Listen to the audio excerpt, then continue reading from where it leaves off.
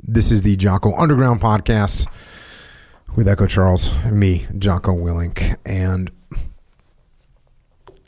okay, we are a part of society. Mm-hmm. No way to get around that, right? Even if you're living out in the middle of nowhere, you are going to have to brush up against society. So we've got this thing going on right now, probably at a scale that's never gone on before, in my opinion, and that is the world of advertising right now, just constantly trying to capitalize on human beings' desire for immediate gratification. Mm-hmm. And what can we do to protect ourselves, our friends, the people we know, against this onslaught of just of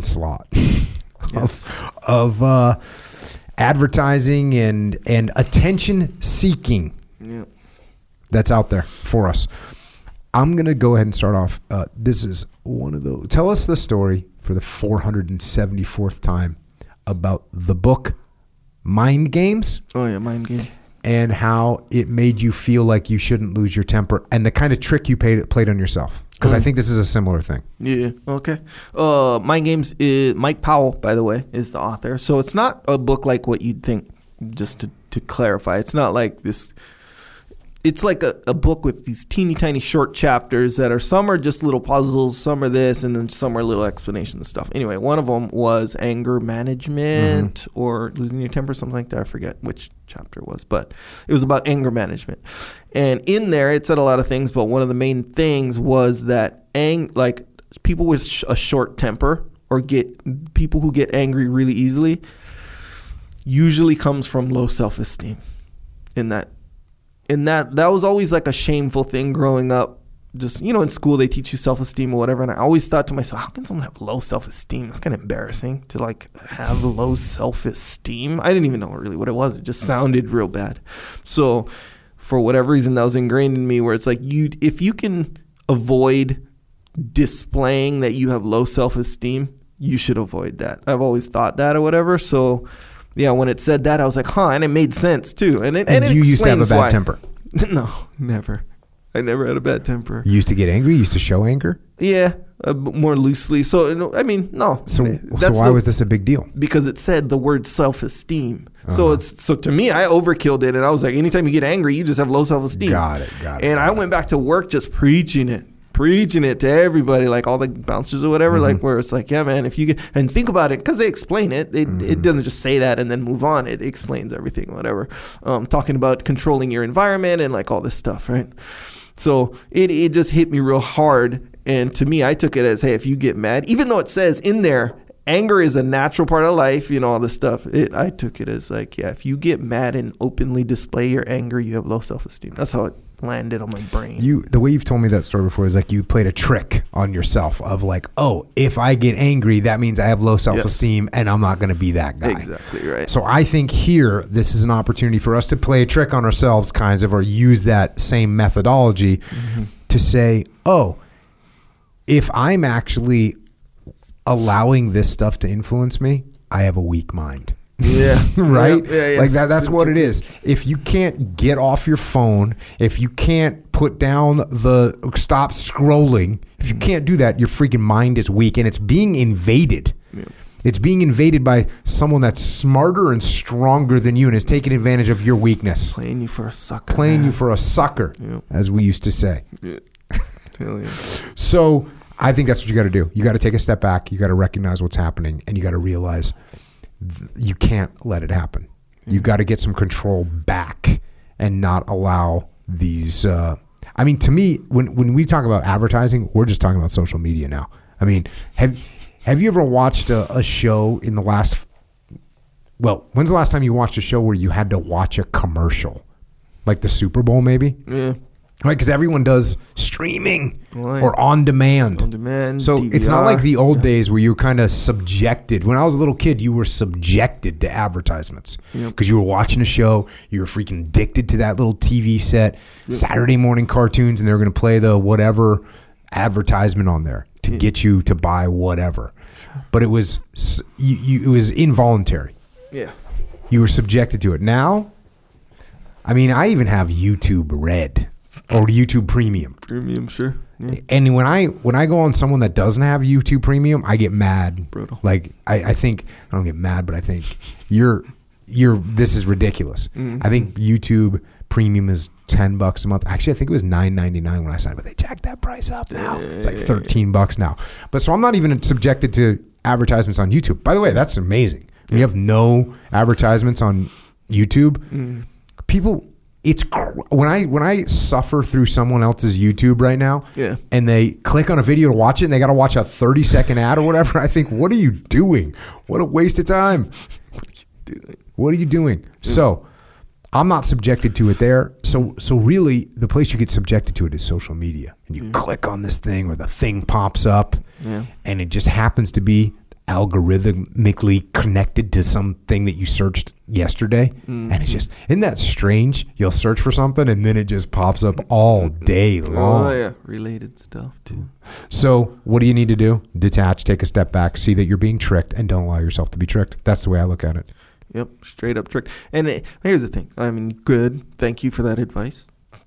But as like most things, bro, it goes deep. It goes deep, and it goes so deep that it's not all bad. Like, appropriate advertising is good for you and your goals. Like, if I want to, don't you like watching YouTube commercials? Sometimes, yeah. You got issues. I like sometimes watching. My daughter's the same way. Where, well, here's the thing, and that's another trick too, by the way. But it's not a trick against me. It's a trick for me in a way where, if you notice, commercials now are like, they're fun to watch. Like, they're clever commercials. It's not like old school back in the day commercials where it's like, oh, freaking buy this sponge, you know. Yeah.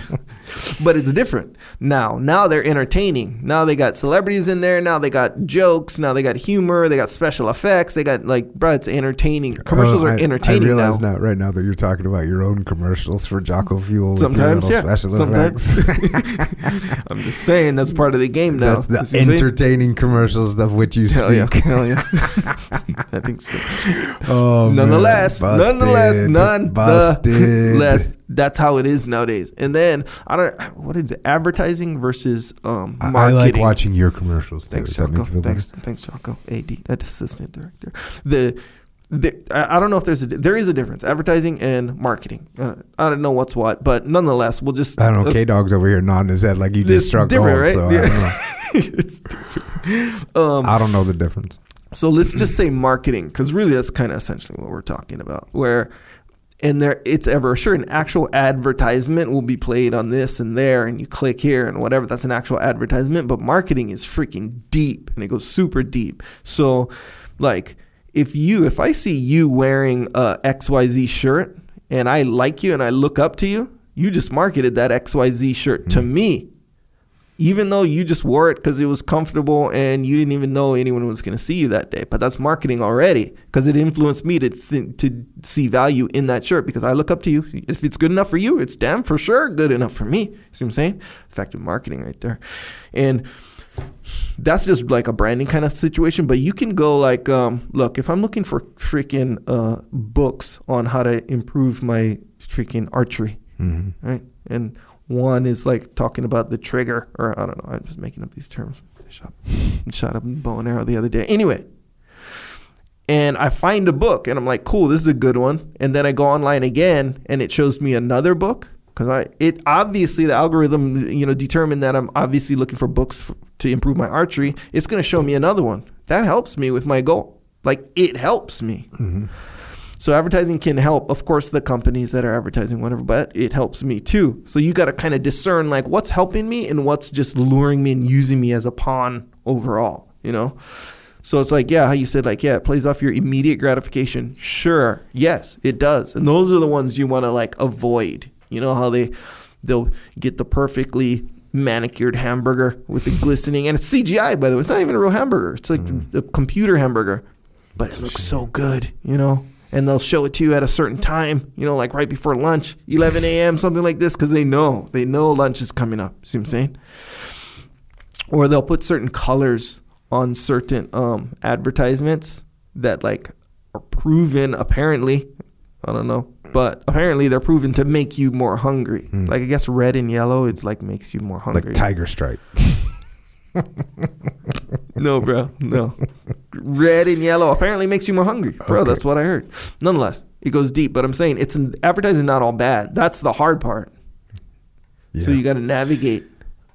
I think you should definitely set up some filters in your brain and try not to click on things. That's what I'm saying. Yeah, but yours is super simple because you're like function straight up. Yeah. Anything after that is all extra credit. Well, I was looking at one of my kids' grams. Sure. And they had advertisements every third or fourth scroll. Do you know what I'm saying? So every third or fourth thing that they would scroll past was an advertisement. And that was on when you said your kids. That was on my daughter's phone. Okay. And I was like, damn. Because I don't have barely any advertisements on mine. Barely any. I wonder why that is. I think it's because I never click on anything. I don't click like. I don't like anybody's thing. Huh. I don't share anything. I'm just like, I'm like a damn monk on Instagram. Instagram monk over here. I'm not sending out them little hearts. Yeah. And I think that must must have something to do with it. Yeah, I would imagine so. Because that's true. Because all like how many advertisements do you get? Do you think? I'm not bombarded with them, but they're part of my experience every single time for sure. I'm actually surprised when I see one. I'll be like, there's one. I'll be like, what's that? Oh, it's a sponsored thing, and because it always looks weird to me, anyways, because it's something that I'm not. I think the algorithm has a hard time figuring me out, anyways. It sort of doesn't know what to send my way. Because it would make sense, and I don't know how these algorithms work specifically, but it would make sense where, like, you know how you're scrolling, and after a while, like, especially when you're not like all into it, you're just scrolling for something that really catches your eye for whatever reason. So I wonder, it has to be monitoring how much, like, let's say you're just scrolling and then you pause on one. Does. Yep. Yeah. It does. It monitors all that stuff. Every little move you make, it's monitoring. Sneaky. And I wish I could think of this. I clicked on a YouTube video the other day, and you got to remember, for me, that's nothing. No investment whatsoever because I don't have to watch an advertisement. Right. So I clicked on a YouTube video, and it was something so stupid. I can't remember what it is, but the freaking top comment, it said algorithm : and it said, this guy will watch anything or something like that. And I was like, that's so epic. They just got me. Bruh. They got me. It was on YouTube comment? Yes, it was a YouTube comment. And look, I'm not going to advocate for or against reading YouTube comments, but in this specific pursuit, bruh, the first comment or most popular comment on a YouTube thread in the other comment is going to be gold. Bro, I'm telling you. Like, I would say 9 times out of 10, that first comment is going to be because it gets liked and risen to the top, right? Exactly. It gets elevated. Yeah. What was this video? This video was 16 seconds long, and I can't remember what it was. It was something so freaking stupid and freaking hilarious that this comment said the algorithm figured out this guy will watch anything. And it was literally true. So be careful for that. Oh yeah, algorithms are tracking. But I'll click on freaking advertising. Oh, straight up. Because to me, I feel like instead of I'm not clicking on advertisements. This is a dangerous game I play though. As far as danger goes. You're crazy like that. Yeah, I live on the edge of hardcore. So what happens is because I don't want anything, and I don't like stuff. Okay, so you're different than I see something like that looks dumb. I just get past it. No, man, you get curious. To me, if it looks good, bro, I'm looking into that shit. So if it's like visual effects stuff or even little gadgets, like little freaking gadgets, like bro. Sharper Image 1994. Not so much that. Those are more for like being cool, but like how. I don't know, little like some cooking stuff like is pretty cool nowadays. Anyway, I'll click on it and I'll save it to like a little thing so I can revisit it. Like, oh man, when I'm in the mood to like buy one of those or something like that. So I'm like a good what do you call the person who receives ads? I'm a good audience guy. No. But here's the thing, I am playing a dangerous game because I will just like fall into the sucker section. I think they probably just think I'm not worth it. Yeah, like whatever algorithm around, like, oh, don't give this guy anything because he's not worth it. Yeah, you're cold lead or whatever. Yeah, that's me. That's a good idea. Try and be a cold lead out there. I don't know, but then you freaking unless you miss like cooking out. gadgets, like You miss out on some cool stuff. Is what I'm saying. See what I'm saying? If it's cool enough, you'll see it again, bro. There's a lens for a camera it's called like a probe lens or something like that, right? It's like I forget that I have one. You have one, yeah. You used it to film one of the commercials for one of the books because you were all excited about it. You brought it in and showed it to me. Yeah, exactly right, bro. I wouldn't have known about that if I didn't go deep on some advertisement algorithm victim stuff. But bro, that lens, it's like a little probe. It has a little light on it, and you can stick it in bottles. You can stick it between cracks and all this stuff. You see what I'm saying? I'm saying I would have missed out on that kind of stuff. And that improves the capability of the the entity. You see what I'm saying? All right. But anyway, what it's I'm a slippery slope be careful. for sure. Yes, be careful. Don't let it happen. Be careful. Especially the food stuff, bro. The food stuff, they can get you because those guys. I don't think I've ever seen a food advertisement. Would you see them on Instagram? No. I mean, in general. So, like, on TV, or even like signs. Yeah. Like, bro, come on. Oh, what'd you say? Red and yellow makes you want to eat, and that's the color of McDonald's. Yeah. Imagine that. Yep. McDonald's, Carl's Jr. Like, there's a lot of them. If you notice now, you'll see a lot of red and yellow out there with these food places. A lot of like taco shops. Del Taco's red and yellow. I know that. Nonetheless, you got to be careful with this kind of stuff. Don't let it get you. It'll get you. I'm telling you. All right, let's get to some Q&A, man, before you buy some new lens. I know, I'm all hungry, too. First question. I've been a deputy working in corrections for a little more than 6 years. The way we promote in my agency, and I think with most agencies, is participating in an oral exam before a panel of about 3 supervisors. Special operations team tests are a little different. Usually one executes the oral board before the whole team, and a physical test is included as well. I always do well in the physical aspect of my tests, often finishing first or with the most points. My hang-up, however, is with the oral board.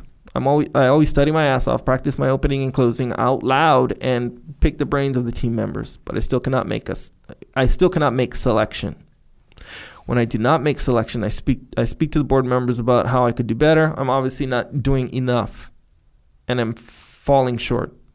Do you have any tips on how to improve my oral board skills, or have suggestions on how else to tackle this problem? Number one, role play, right? Getting some other people that are candidates, or getting some of these people that you speak to during the board or that have been on the board before, sit there and role play with them and have them ask you a bunch of hard questions. And then here's a couple other. So that's really helpful. You got to role play. What is an oral board? Like, what is that? You sit down. You have to do this in the SEAL teams. Well, you used to have to do it. I don't think they do it anymore. But you used to have to sit down for an oral board, and you'd go to the weapons department and the armory, and you'd sit down, and they'd have a weapon, and they'd be like, all right. There'd be a physical part, too. They'd break down this weapon. Or you'd walk in, there'd be just weapon parts all over the floor. And they'd be like, there's 9 weapons there. Build them. And you just have to figure out what weapons parts are on there. And then as you're putting them together, once you get them put together, they're like, all right, what's the max effective range of that? What operating system is that weapon use? What type of sight is that? And they would just ask you a bunch of questions. Then you have to do the same thing with radios. Then they put you in an oral board for like tactics and planning and all that stuff. Gotcha. So it's just basically asking questions. Gotcha. So yeah, I think doing a murder board is actually what we used to call this, which means you just rip each other apart and ask really hard questions and give pushback and just role play this thing as much as you can. And I think that's the best thing, because you have to study your ass off, but studying it and articulating it is a little bit different. And practicing only your opening and your closing, that's cool. You have a good opening, you have a good closing, but you fall apart like a disaster when you got to ask a couple questions in between. That's still not going to make you look good. So you gotta role play those parts. I'll tell you another thing. When someone asks you a question, take a freaking second and think about what they're asking you and think about what your answer is going to be. You don't have to start when they say, hey, Echo, how do you feel about this new weapon that we've just been issued? You don't say, well, I think it's a good, you say like, think about what you're going to say, pause for a second, and then give an answer. You don't sound stupid. As a matter of fact, you sound smart. Yeah, that's counterintuitive, right? Because a lot of times, well, it feels like, I'm imagining myself, like, I could see how I would fall into the trap of being like, oh, I better just answer it like I just knew it the whole time. No. Otherwise they're going to be like, oh, he's second guessing himself. He doesn't know. He's unsure. No. I do this all the time. Every time somebody, just about every time somebody asks me a question, I wait, I think about it, I make sure I absorb the question. Once I've absorbed the question, I think, okay, what answer am I going to give here? And it probably takes like 4 seconds. Even if it took 7 seconds. 7's a little long. But if you just say, then you start answering, that was 6 seconds I just counted in my head. That's not too long. Yeah. So think about it and then give your answer. Talk about what you know. Don't talk about what you don't know. And bring questions back to what you do know. And if you don't know something, say, I don't know. And say, I'm not exactly sure what weapon system that is, but I do know that in the armory they have the manuals. I will go look that up and I'll get back to you with the correct answer. Boom. And they actually taught you how to do that in the SEAL teams. They taught you to do that. They taught you don't bullshit your way through this. If you don't know something, you just admit you don't know and move on. Here's another piece of advice. Be yourself. Right? Sometimes we're in there, we're trying to put on a performance. It's a lot harder to put on a performance than it is to just be you. And you wouldn't be up for this promotion if you didn't deserve to be there. So you don't have to think, I'm not ready. No, if you weren't ready, you wouldn't be in there. So be yourself, be professional, but don't go in there and try and portray something that you're not. And that should put you in a more relaxed state. Not a totally relaxed. You're not bullshitting with one of your friends, but you're also not in the Inquisition, the Spanish Inquisition, where you're going to get put on the rack and stretched out till your limbs break off. That's not happening. So just relax a little bit. Be yourself. And that's it, man. Relax, rehearse, role play, think, pause, and you'll do better. That's my opinion on the matter. I remember I had a job interview a long time ago. Very long time. And he asked me a question. He was like, "Oh, you went to school for this. Oh, so tell me this." And he asked me a question. It was a biomechanics question. And I remember like a split second just overthinking it and thinking of what I think he wanted to hear. So I bust out this answer, right?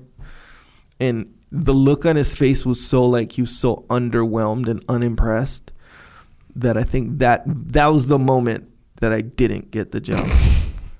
But if I should have said like, hey, I should have just said like, hey, I don't know what you're asking specifically, but I do know this. I do know, like basically what you're saying, like, hey, I was basically trying to act like, oh yeah, fuck, of course I know that answer, kind of a thing. And he just saw right through it. But it's hard. It was hard, especially being a young guy or whatever. And the point is like, it's natural to be like, okay, like I'm getting asked this question from like a superior type person. So I better come off like I just know. And that's going to basically get me by or impress them or whatever. Way more than me saying I straight up don't know. Right. You're supposed to know. Right. That's how it feels on the inside. You got to be careful of that kind of stuff. Yeah. Don't be afraid to say I don't know. And there's something else that when you were just telling that story that made me think of someone is asking you a question and you don't know. You pause. I can tell it's all the things I said. I think you just reiterated what I said, which is real fine. Life experience. Yeah, you brought that real world experience. Yeah, hell yeah. Uh-huh. I was gonna say. Oh, this is what I was gonna say. That's probably one of the many reasons you didn't get that. Yeah, I'm sure there's a bunch more reasons in that one. This is what I was going to say. Sometimes people in the SEAL teams, when I was running training, they would do what they thought I wanted them to do. Yes, and that was overthinking it. Yeah. So I'd say, well, why did you maneuver that element over there? Like, I thought that's what you would wanted me to do. It's like, no, I would have wanted you to solve the problem. Yeah, that's what I wanted you to do. Yeah. Solve the problem. Oh, yeah. So same thing here. And that's the other thing I was going to say is, ask a clarifying question if you need to. If somebody asks you a vague question or you don't really understand the question, be like, hey, well, are you talking about in my personal experience or are you talking about theoretically? Because theoretically I've been through that, but I really don't have any personal experience with that part of biomechanics. So I'd have to get back with you with an answer on that. So clarifying the question, that's another thing I do all the time. Is I say, hold on, let me make sure I understand this. You're saying that if I was in this scenario, what would I personally do? Or have I been in that scenario before? Yeah. And they say, well, just if you were in it. Okay, well, here's what I would do. You know what I mean? Yeah. So ask a question, too, to get clarification is another positive thing to do.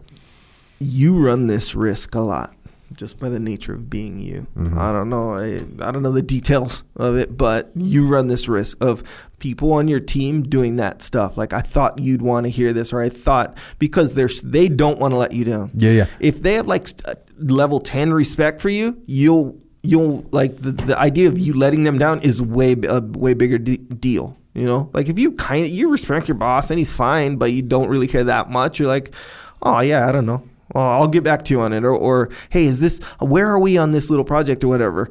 You're like, I don't want to admit that I'm only halfway done, when I think in my mind, you probably think I should be 3/4 or fully done. You know, like that whole thing, the idea of letting you down or disappointing you, even in this small way, is like a way bigger deal, I think, for someone who they respect so much. Yeah, it's definitely something you got to be careful of. And it doesn't turn out good, you know, and it's a little bit counterintuitive. But you got to say, what would I actually do in this situation?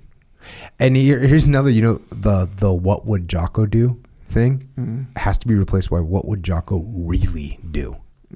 Because there's a difference. There's a difference between what you think, like Echo thinks, oh, Jocko wouldn't put up with this. Yeah. And that's a totally viable initial surface thought. Yeah. Jocko wouldn't put up with this. Yeah. As soon as you think about it, though, and you go, wait a second, would Jocko really come down here and say, look, I'm not putting up with this? No, he actually wouldn't do that. No. He would say, oh, well, why don't you explain to me why you're making this maneuver right now? So it's not just like, what would Jocko do? It's like, what would Jocko really do? Yeah. Because there's a difference between what you think and what your image is. Yeah, you are correct. That notion is correct. That is correct. Here, there's an additional thing that you'll never experience because you are you and you're not your teammate. This is what, sure, Jocko's not going to jump down my throat. Jocko's not going to scold me. Jocko's not going to reprimand me. He's not going to yell at me. He's not going to embarrass me. I do not run any risk of getting overtly and outwardly, you know, accosted in any way from Jocko, ever. Because he would never do that. Yeah. When you really think, what would Jocko really do? He's not going to yell at me. We know that. All you got to do is think for 5 seconds and like, okay, you know that. But that's not the fear. Yeah. The fear is like, in Jocko's mind, he's a little disappointed in me. You know, I let him down. He thinks a little bit less of me, or he's not as impressed. Maybe I impressed you with something last week, right? And then today you asked me a hard question that I got to give you not me. But I'm just saying in general, where, you know, and I got that payoff, that big payoff of impressing Jocko. Now he thinks higher of me, and then I got to let him down and disappoint him in that little way. Now that whole, like, me impressing him, now that gets negated. I can't deal with that. It's hard. It's hard to deal with. So let me just fudge things. Let me exaggerate a little bit so I can maintain that impression. You know, it's like that's the kind of mental stuff you got to deal with, I think. Or not me, of course. You know, it's different with me, of course. But you see what I'm saying, though? Yeah, a little bit crazy. I mean, I think maybe you might go into a little extreme on this stuff, but it's all good. I appreciate the concept. Well, me explaining that may make it sound like a bigger deal than it is, but it is real, 100%. That's real. Check. So keep that in mind. Keep that in mind. As Jocko. All right, next question. I'm constantly hearing about labor shortages these days. Help wanted signs are everywhere. My guess is that Origin Maine is not having the same type of issues. That's correction. Origin USA. Can you speak on how leadership and taking care of your people can get you through things like this? I've recently started a business providing logistics services for construction sites. I'm in the very early stages, and I haven't hired my first employee yet. I have an opportunity to grow fast, but I'm more concerned with building a team first. Okay, so first of all, Origin is absolutely dealing with these issues just like everyone else is. There is a massive labor shortage. There's been a lot of free money heading out from the government, and that free money in some cases is more money than people might get paid if they had a job. And that has done that has put a massive strain on labor in America. And yes, that includes at Origin Maine. We need more people for sure. So that being said, we are doing our best to get through it. We are getting through it. We've done a great job. Pete up there has been doing a fantastic job.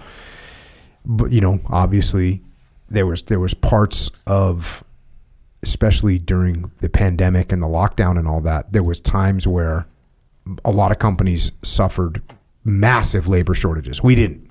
I will say Pete did a fantastic job getting through that. Why? Good relationships. The relationships were stronger than the government handouts, which is a real thing. Mm-hmm. And Pete, had to explain to people, look, like this, we need you.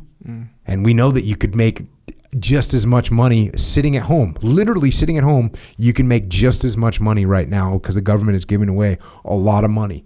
Here's why we need you. And people understood that, and people are proud to work there, and people got in the game and did an incredible job throughout the pandemic. And now we're up out of the pandemic, and well, I think we're kind of out of the pandemic. Who knows? Maybe we'll be back into it. I don't know. Delta, Lambda, all the variants are coming down the pipe now with their deals. So when you have good relationships, you can get through a lot of that. That being said, the question remains, how would you start a team? So building a team from scratch, look, you got to get some people that have experience in the business that you're in, but you can get people that have the right characteristics and the right potential, and you can build a lot with them as well. You can build a majority of your people just by hiring the right types of people that may not have the experience that you're looking for. You're going to need some experience. Or you're going to need somebody that knows how to do something, whatever your business is. If you're working on cars, you're going to need to hire some mechanics that know how to work on cars. If you're building houses, you're going to need to hire some people that know how to build houses. But you take one person that knows how to build a house and you give them a team of people with the right characteristics, and they are going to be able to do a really, really good job. And so what are we looking for? We're looking for people that are humble. We're looking for people that are hungry.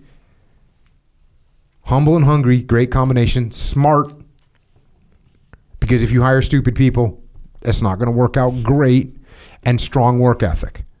So humble, hungry, smart, and a strong work ethic.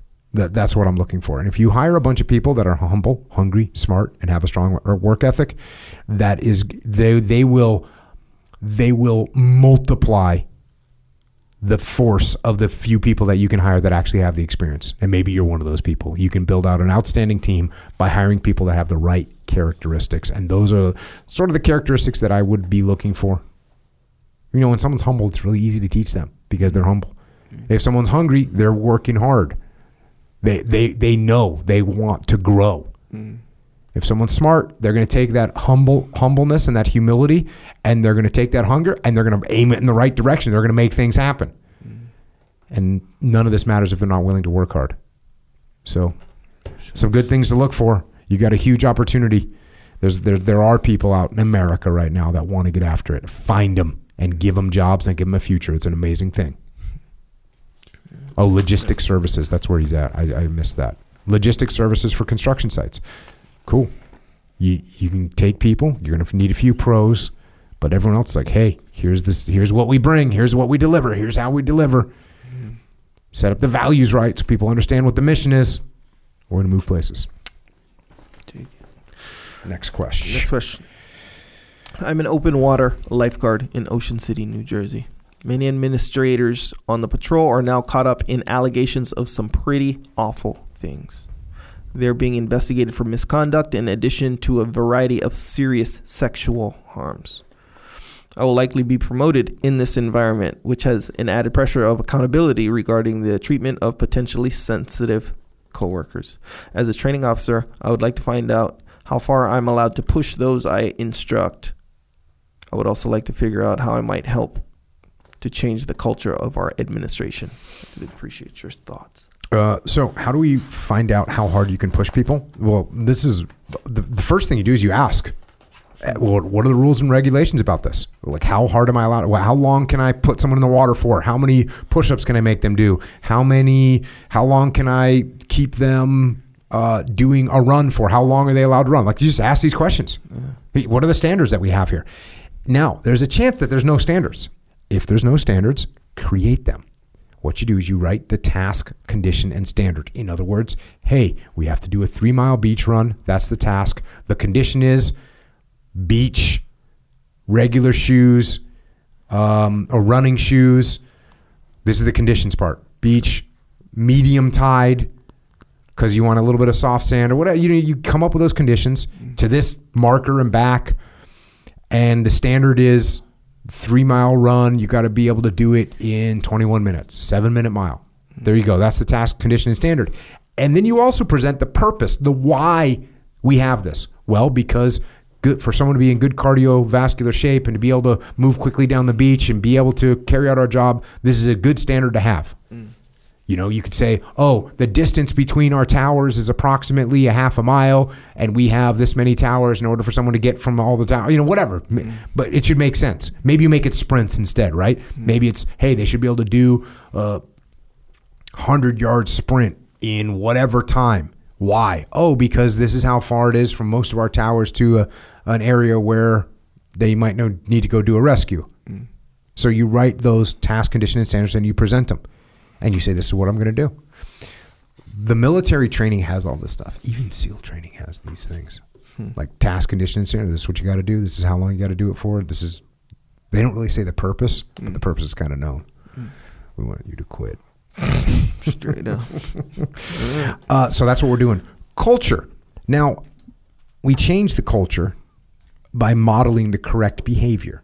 That's what I always tell people. Oh, you want to have a good culture? You got to model that correct behavior. And you also create culture by telling the story of the organization. But what's interesting here is this organization has some bad allegations against them and have done some things that we're assuming are not good. So what we want to do in order to change the culture is you actually tell the story of what was wrong. And you make that, hey, we don't act like that because of this. Here's what happened when this went down before. Here's how this made us look in the community. Here's what it did to our trust with the community. So you create your culture by exposing and telling the stories of what was wrong before, and that will start to push your culture in the right direction. Check. Next question. Is Kyoto BJJ a good style? Do the different styles matter? About to join BJJ Jiu-Jitsu. Just wanted to see if there was a difference. Thanks.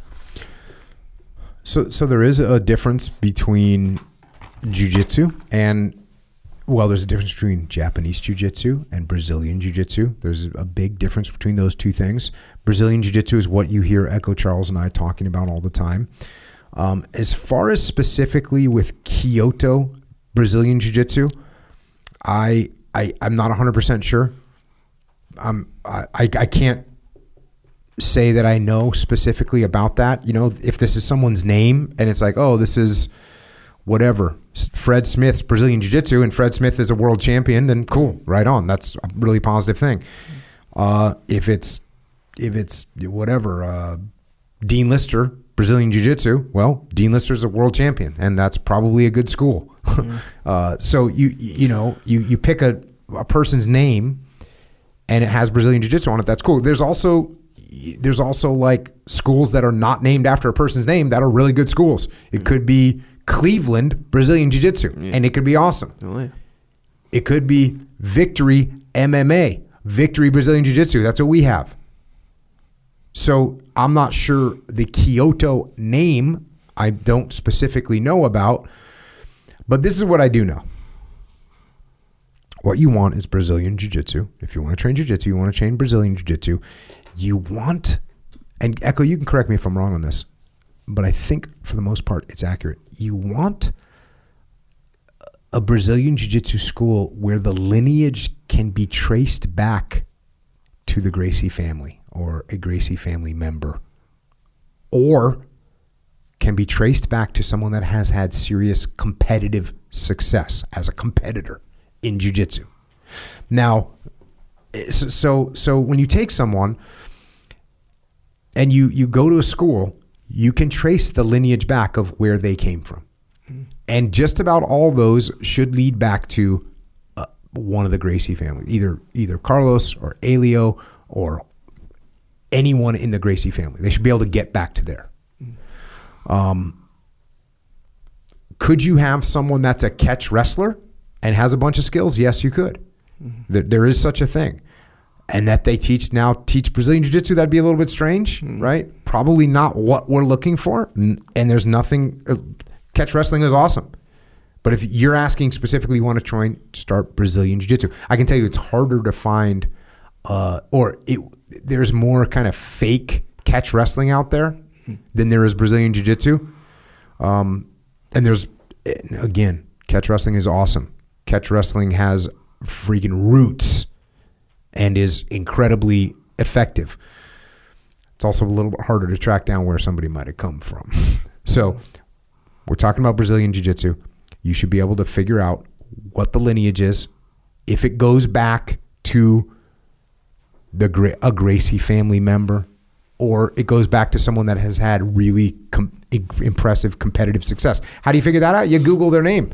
And you see if they've won the Mundials, or you see if they've won the Pan Ams, or you see if they've won the ADCC.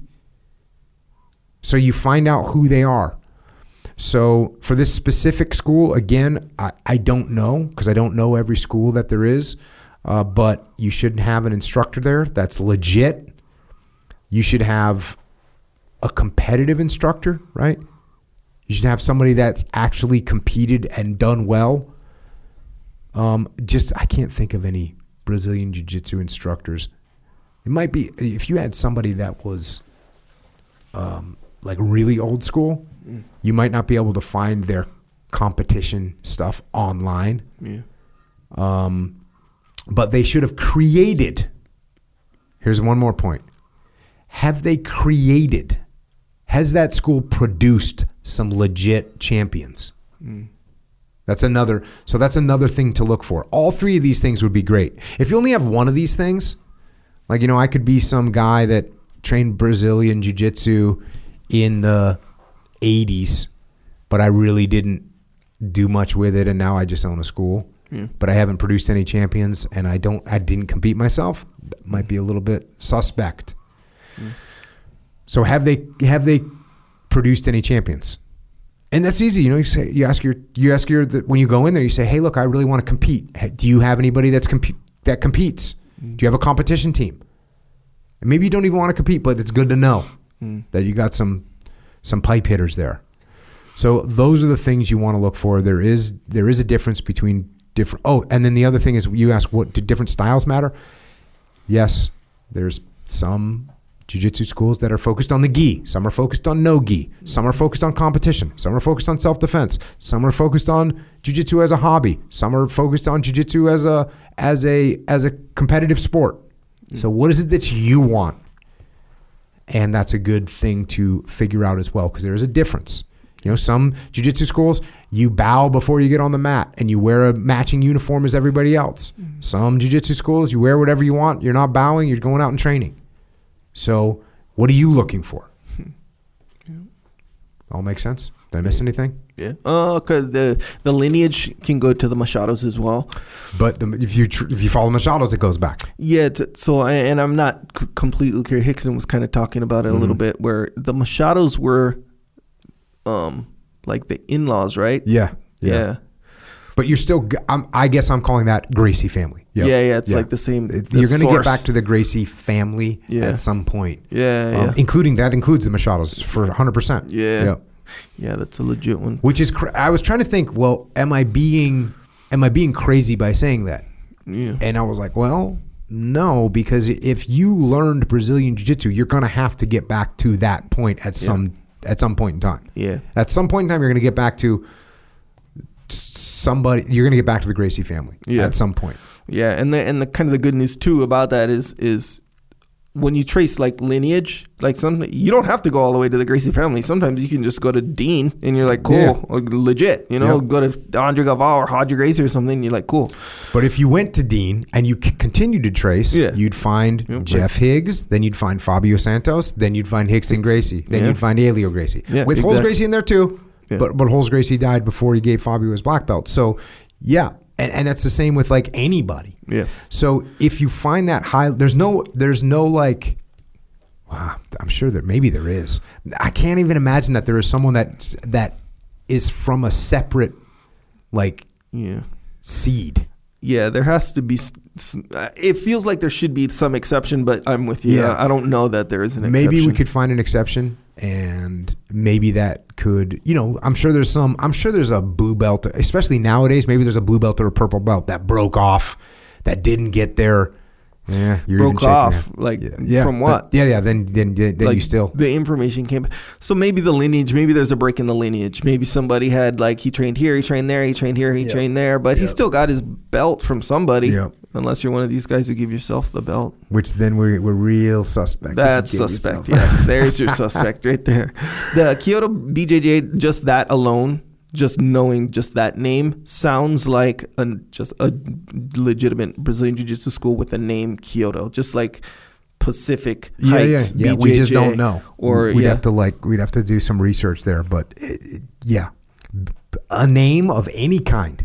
Yeah, Northwest Brazilian Jiu-Jitsu can be a completely legit school. Yeah, and it's the B in the BJJ. Yeah. The B, that's what makes it probably legit, unless there's a straight up lie in there somewhere, which it's very rare, but because jiu-jitsu community is really good at calling these guys out. Yeah. But the only exception I can see, maybe this Kyoto, whatever, I'm saying potentially, hypothetically, whatever. What if it's one of these guys who's I want to bring back my old school, regular traditional Japanese jiu-jitsu, but let me just put the B in there for marketing purposes. Ooh. Yes, that's something we would definitely want to watch out for that. Yeah, because I've heard of karate people doing that. Yeah. They'll be like, oh yeah, XYZ BJJ and karate. Yeah. And then it's all karate in there, and they'll be like, oh, here's the guard, and then it's all karate. You see what I'm saying? I've seen like a martial arts school. Yeah, and it'll have what they teach, and it'll say they teach Kempo, Taekwondo, Brazilian Jiu-Jitsu, grappling, ninjutsu, and Rex Kwando. You know what I mean? They throw it all in there. They throw it all in there. Ameridote. So just be careful that. Go to some different schools and figure it out. Because, we started this off talking about marketing, right? So just be careful. You might be a victim of marketing. You want to watch out for that one. Yeah, thankfully it's not that hard to find the jam up, if in fact there is a jam up. I'm assuming, I'd say this is about 90% chance that, given what I know, which is nothing. Yeah, we just don't know. I'd say there's a 90% chance that it's legitimate Kyoto BJJ. Check. I guess it depends on where it is too. But run it through that. Run it through the filters, right? Yeah. Does it trace back? Is there legit competitors coming out of there, or serious competitors that have been produced from there? Is the instructor, because sometimes, this is another thing, you could have somebody that does have lineage that then somebody's using that name and it's not being tracked very well. So just look for somebody that's real in that school, that's that has had competitive success, and they're either the teacher, and then on top of that, are they producing champions? Because someone else could be, here's another problem. I'm Jocko, I competed and I was a champion, but I don't teach my classes really. Right. Someone else does. Yeah, Echo does, and he's sort of just some other guy. And I just whack, I just want to make money. So cool. You can use my name, Echo, but I want money. But you can make some money, but you don't really know what you're doing. But that's okay because I just care about money. Yeah, if the guy doesn't know what he's doing, but that is kind of a common thing where it's the guy's name, but usually that guy has a fair amount of responsibility to understand what's being taught. And I was about to say also, again, just to go back on myself again, there's plenty of schools where the school is run by, or the school's name is whoever, and the primary instructor is someone else, and that guy is totally freaking legit. When I went to Hickson's back in the day, Hickson wasn't teaching every class. Lemon was teaching of a majority of the classes. Guess what? He's freaking legit. So it's not like it was a less legit school. Right. And so you could have a situation like that where, how come the guy's not teaching? Well, he's, he doesn't teach there. He has 4 different schools. He teaches 1 class a week at each of the schools. I run this school. Yeah. My name's Jocko. I'm competitive, blah, blah, blah. So. Yeah, that's true. I mean, just like 10th Planet, right? Where it's 10th Planet's synonymous to Eddie Bravo, right? Yeah. So Eddie Bravo's not teaching in all the 10th planets, but you get some freaking sick teachers there for sure. at, most of the 10th planets. So same deal. So at the end of the day, sure, run it through the filter, but you got to go in there, try free class, see how you like it. keep your ears kind of open, and of course stay humble, because you don't run into a situation where it's like this newbie questioning the instructor. Don't do that, but keep your eyes open. Like if they're teaching you some dumb stuff, which you won't know, by the way. Well, that's how people are on McDojo Life, just getting thrown down voluntarily. Yeah, it's true, man. Don't trust yourself on this one, man. Yeah, it's hard. Trust the experts. Just try though. Next question. Last question. Great podcast, big fan. I'm an ex-Army medic. Here's my question. How do I stay ambitious in a job that has fulfilled everything, good pay, good hours, challenging enough, etc.? There's no moving up or laterally, and I should be sitting back happy, but I have excess ambition that I would like to apply professionally somehow, not a hobby or a sport. I am very grateful for the position I have, but I don't know how to turn the ambition off. Any suggestions?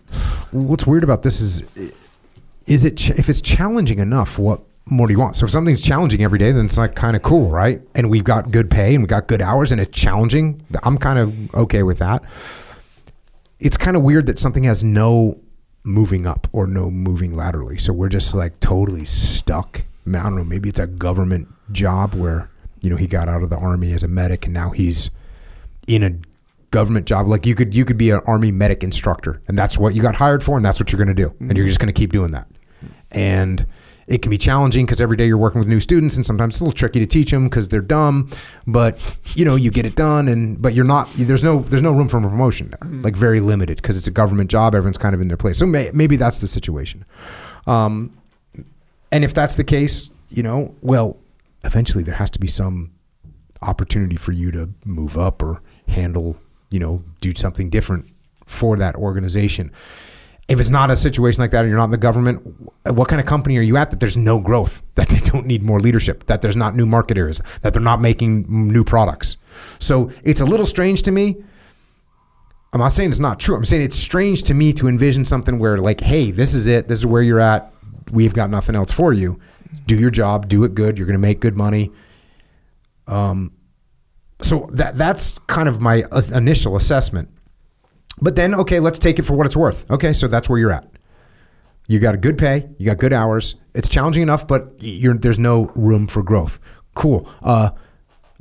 Do a side gig, bro.